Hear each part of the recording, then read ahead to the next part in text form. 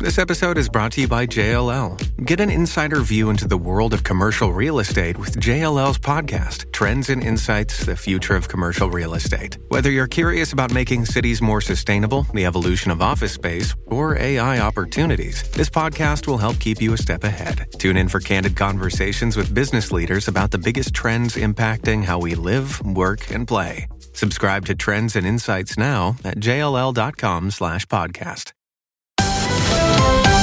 You're listening to On Point with Alex Pearson on Global News Radio 640 Toronto. What happens when something that is working isn't working for all? Which side do you take and side with?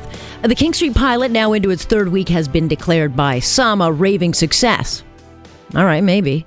As far as getting streetcars moving and commuters on their way, yeah, it's a success. But can we really celebrate this transit feat if it is coming at the cost of businesses and the very livelihoods of those whose bottom lines depend on the bustling traffic that has virtually disappeared?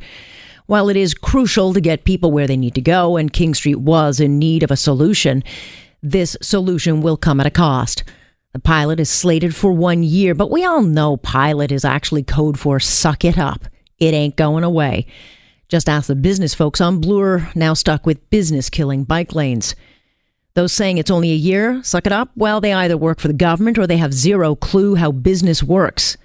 This is the holiday season. King Street should be rocking right now. Instead, it's going bust with some owners saying business is down by 40%. So what happens in January when it's colder? The parties stop and spending generally slows down. That decline will get worse. Small businesses can't survive with that kind of sustained loss. Add that, increased hydro rates and a minimum wage hike businesses weren't expecting, and closed signs will go up far sooner than a year. John Tory's a businessman. He more than anyone should understand this, but he's also the mayor for all. His job is to see the bigger picture. So who will he help? Will he give these businesses some kind of break? A tax break? Don't count on it. The folks on Eglinton being wiped out by the LRT construction aren't getting any breaks. The soul of King Street and what makes it special is the people who meet to hang there and the businesses that cater to their hipster hanging. Lose one or the other, and that dies. So sure, the streetcars are moving, but for businesses trying to survive, there is no desire for this disaster.